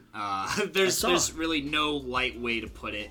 He was dominant, and we knew game plan-wise heading into the week that the offense was built around Chase Silva, and that he knew how to run it perfectly. Skyline was a great team this year. They ended up going 5-1. And they had some good opponents too. They faced off against Loveland and took them to overtime, and they go against the Longmonts of the world and stuff like that. So, and he had a heck of a game against us. He was responsible for 4 TDs, 2 passing and 2 rushing, and that was on par for his whole season, where he ended up passing for 11 touchdowns and rushing for 11 touchdowns. So, like you were mentioning, super huge threat on the ground.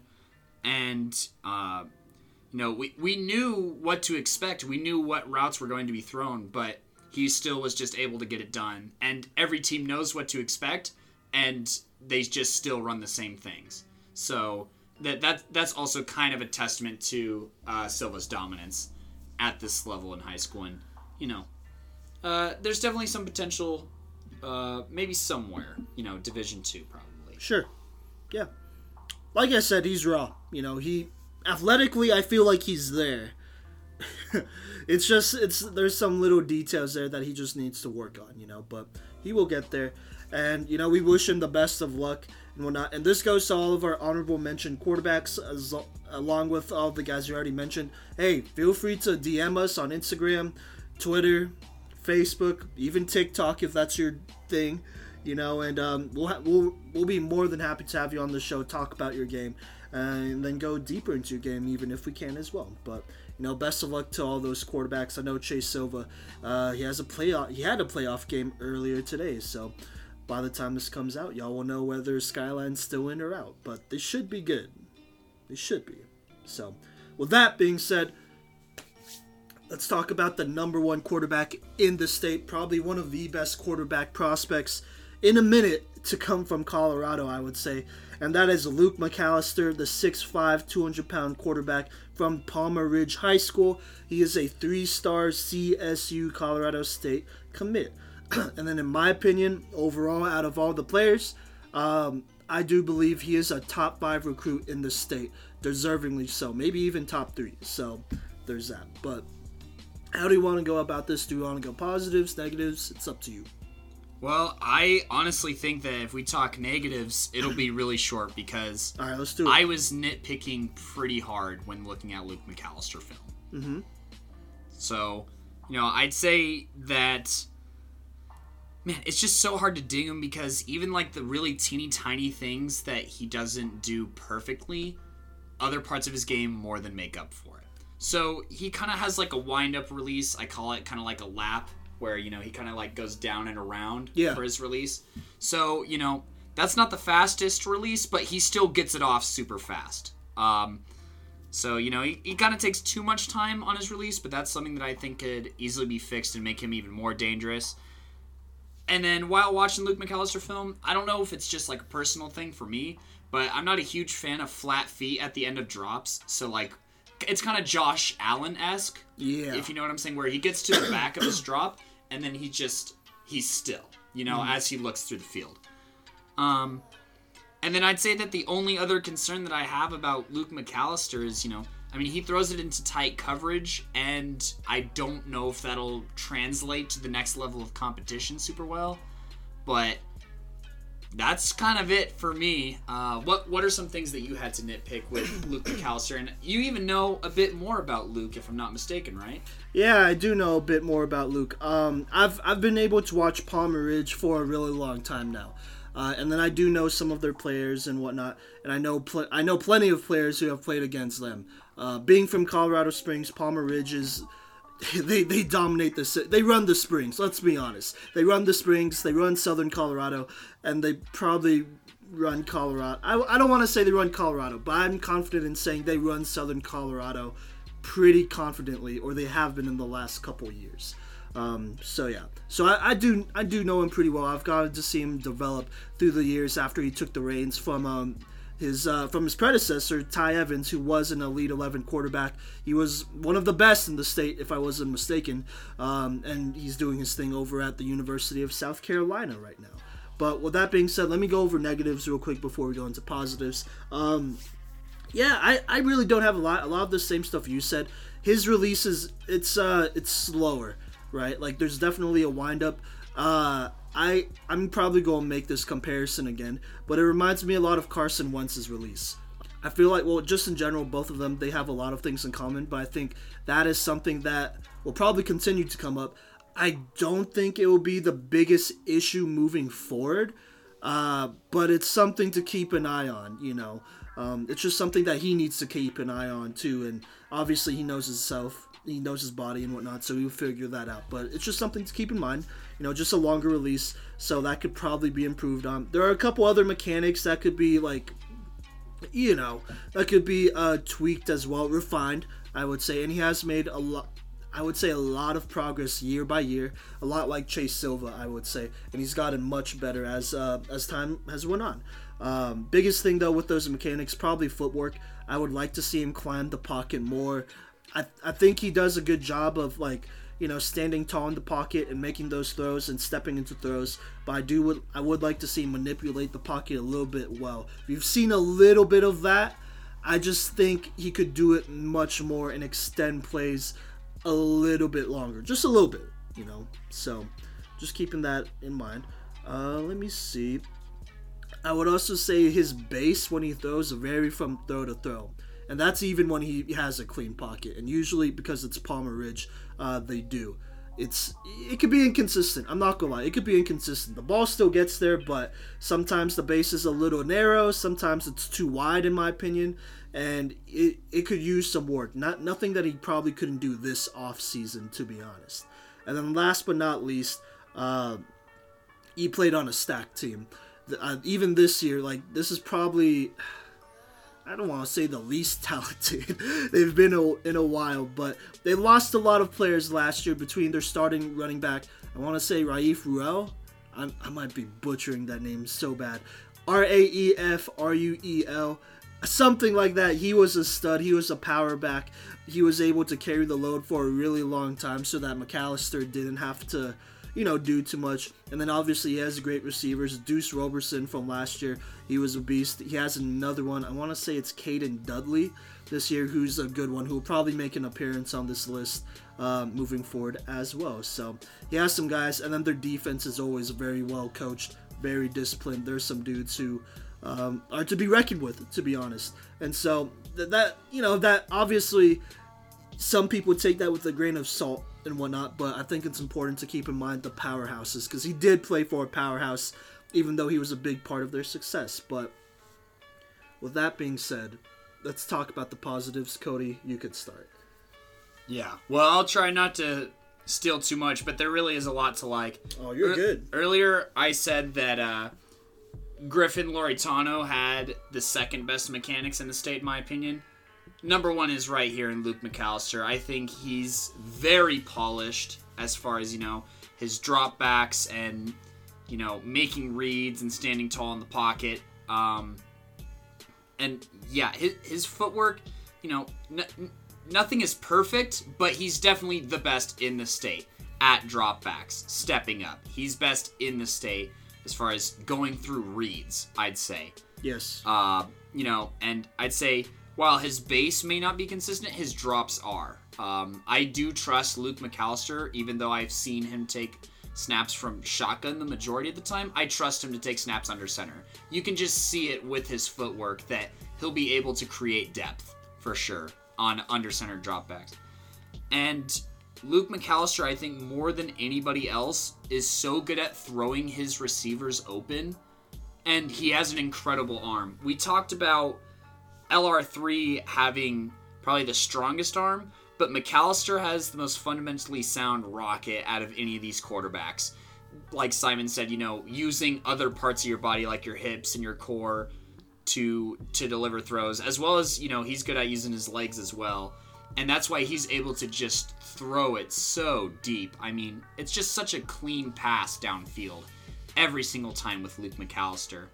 So, and he has incredible velocity on his passes too. He's able to squeeze it into some windows that, I definitely, while watching it, thought could have been a pick. But with, just with the intensity of the ball, it just was not going to get intercepted. So he's really good at knowing his capabilities, and he's super fundamentally sound on top of having some solid raw physical tools, and that equates to a solid, good quarterback in Luke McAllister. Very true. Yeah. To add on to that, I think, and I added this as a strength, as a positive, but other than, obviously the great coaching he had over at Palmer Ridge, because they do have a fine coaching staff over there, easily one of the best in the state. He was mentored, or at least in my opinion, he was mentored by Ty Evans. I mentioned him earlier. He was one of the best quarterbacks in Colorado a couple years ago. Also, my bad, I think I said the wrong college. I don't know why I said South Carolina. I think it's because their colors are the same. But he goes to NC State, actually. He's the second guy on NC State. I'm pretty sure it's just because both their colors are red and it's Carolina. But excuse me there. But anyways, Ty Evans, he's doing this thing over at NC State. He was an Elite 11 quarterback, so he got to do his thing and whatnot. And not just regionals, but he was there, He was there to compete with some of the best in the nation. And so I think Luke McAllister really benefited from having a guy like Ty Evans to kind of look up to see what he did to win his state rings. And then Luke went on and did his own. And at least I think he got a state ring. Because how should I say this? He got his own state ring, as in he earned it by playing. Obviously, that's what I meant there. But yeah. Anyways, he was mentored by one of the best, and I think a lot of that really just transitioned forward because Luke McAllister, in my opinion, is a better quarterback than Ty Evans in a lot of different ways. I feel he's bigger. He has great prototypical quarterback size. He's listed at 6'5", 200, but I think, yeah, so Luke McAllister, in my opinion, has a way better frame than Ty Evans did coming out of college. Ty Evans was a little bit shorter, around 6'2", 190. McAllister's already at 6'5", 200, and even between junior and senior year, he looks like he's bulked up a lot. To the point where I feel like he could definitely start right now for CSU if he wanted to. But just going over some of the strengths, his arm talent it's phenomenal. I'm just going to be honest, it's phenomenal. He has a really strong arm. He has probably, oh my God, his touch on his throws are fantastic, and so that blend allows him to, throw into those tight windows, make those NFL throws, and, bail out some of his receivers sometimes, because sometimes they don't get the best separation, even though he does have some good ones out there. In addition, I do think he's very good at extending plays. He's mobile enough as a quarterback. Wouldn't say he's a dual threat per se, but he could definitely make some people miss and, extend the play to the point where he could throw a 30 or 40-yard bomb. Well, without issue, to be honest, without issue. And that kind of brings me to my next thing. He has great timing on his throws. Consistently, whether he's in the pocket, out of the pocket, whatever. His chemistry with his receivers are very good. That might be just a personal thing, but at the same time, I do think there's just a lot of natural talent there. Just being able to always be good with his timing. Ball placement's always pretty good as well. Fantastic. And, yeah.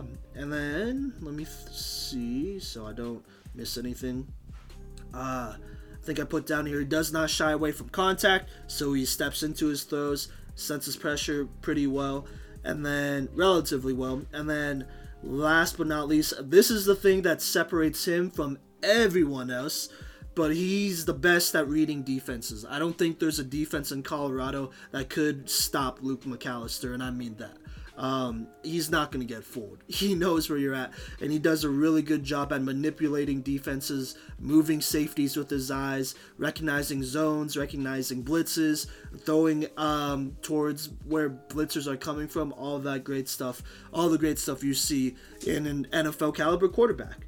And so, with that being said, let's talk outlook. So, he's been committed to CSU for almost 2 years now. I'm just going to throw this out there, because I am neither someone who went to CSU or CU or whatever, but I think he is much better than CSU. I think he's a Power 5 guy for sure. He's at least a Pac-12 guy. And in my opinion, I do think he could start for most teams, for a lot of teams, to be honest. And I don't want to slander CSU, but I'm just going to say, Ty Evans, for the longest time, was committed to CU up until his senior year. After that, he decommitted because there was some instability with the coaching staff there, and then he went to NC State, which is a way better program with way better quarterback coaches and way better tools to get him to the NFL. I wouldn't mind if Luke McAllister decommitted from CSU and went to a Pac-12 school. Maybe even Arizona State would be nice, not gonna lie. I know I said that for LR3, but I think Arizona State would be nice. Even Arizona too, yeah. I think he could succeed there. Oh yeah, for sure. But I also do think that potentially he could definitely thrive. Okay, I don't want to say definitely, but I think he could do a solid enough job at an SEC school. With just the way the SEC is turning out, they are churning out some very good quarterbacks lately. And so I'm looking at a Florida who's going to be needing another quarterback pretty soon here once Kyle Trask leaves, because I'm pretty sure he's a senior. Florida, who else? LSU for sure could use a new quarterback. They need one. I think that'd be a great fit as well. I don't know. There's a lot. There's not a lot of teams that I wouldn't say he'd be a great fit for. But I do think he's an NFL guy. He's someone who, if everything goes right, he could be a 4th round pick, at least. potentially even a first-round pick. I already compared him to Carson Wentz. I do think there's a lot of similarities between him and Carson Wentz there. And I don't know, I just think he's very good. So, I don't know. I'm going to admit my bias. I've seen this kid play in person. I know people who have played against him, so I know the hype is real. So I'm just going to check that right there. But Cody, what do you think about Luke McAllister here?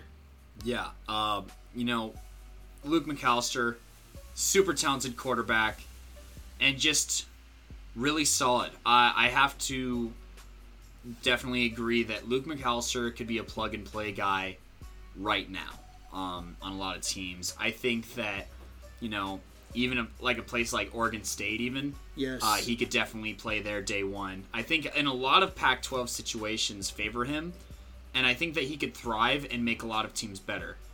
I think that, but he's playing with some good talent at Palmer Ridge, and I kind of want to see what happens when he has to compensate a bit more for maybe some positions that are lacking at certain schools. But I do think that he needs to go somewhere where he could be nurtured more.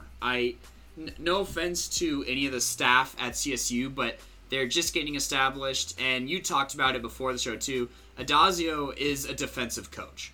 That is, that's very obvious. He turns out NFL talent on the defensive side of the ball. So, I don't know if that would necessarily be the best place for McAllister. And I just don't think that Colorado schools they're just really not taken seriously as far as producing quarterbacks to go to the next level. So I definitely think that he needs to go somewhere else. I love the idea of him going to the Pac-12. I think that he could also be an ACC quarterback as well. Oh, definitely. I think that he'd thrive in the ACC. I think if he went SEC, if he got an opportunity, I think redshirting in the SEC would be a bit better. Yeah. I mean, obviously redshirting is good overall, but I honestly love the idea of seeing McAllister play day one for a Pac-12 team. So that's kind of where I'm at, and I definitely think that, he as far as everything goes right, he'd be a 5th round, 4th round guy for sure, and, could see some snaps in the NFL someday. I don't want to put that past him. I don't want to put any projections on what happens in the NFL, but I'd love for him here in a few years to go for the draft and to do another breakdown on him, if I'm being completely honest, on his college film. So, yeah. No pressure, Luke, but we'd love to do another film breakdown on you in the future, if you're bulking up for the NFL. So, gearing up for the NFL. Yep. And with that being said, we have some breaking news here. So Palmer Ridge, the school that Luke McAllister plays for, actually had a playoff game today against Pine Creek. It was not close. Palmer Ridge blew them out 32-7 in kind of a shocking way. That's the biggest margin that I'm gonna edit out that laugh. That was nice, but that was the biggest margin of victory by either of these teams in the short rivalry that they've had in the last 10 years, basically. So that's big time. Pine Creek has some really good defensive players on that squad. They were 2-3. It kind of seems like their offense struggled a bit, but Luke McAllister finessing that day one win. I do not know which team is up next, but they are off to a good start since Pine Creek. That is well, I guess it's not an inner city rival, but it's an inner regional rivalry, I would say. Pine Creek and Palmer Ridge. So there he goes ahead and gets his first win of his senior season here. Would love to see this guy on the next level. I agree with you, Cody. If he goes SEC or even Big Ten, I'd like to see a redshirt year because he needs to. How should I say this? He needs to adapt to that play on the next level. And with his progression every year, I don't think he can't, but it's a good look. So, with that being said, honestly, I really don't have much to say. There's a ton of really good quarterbacks here, but like we've been saying, Luke McAllister stands out over all of them. If just being the best, just being the best one to go through his reads and really dissect the defense. So, Yeah, but with that being said, Cody, do you have anything else to add on? I don't think I have anything else to add on other than, Liam O'Brien, Griffin, Jordan, Leslie, Luke, Jack, and Chase. Silva. Yep. Oh, do you want to put in Julian Hammond too? Yeah. Yeah.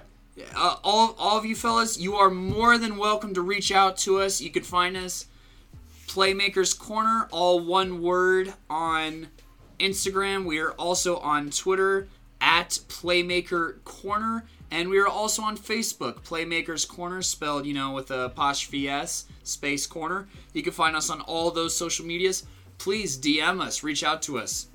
We'd love to have you on the show, for a potential interview, see what has been going through your mind as you're going through this commitment process, and share your insight with up-and-coming football players, and we're hoping to do more editions of these throughout the years, and sharing your story with us. You can find it, like I said, Instagram, Twitter, Facebook, and once again, if there's any coaches, parents, friends, aspiring athletes who hear this show, please share this with your other friends, your sons, your daughters, or whatever.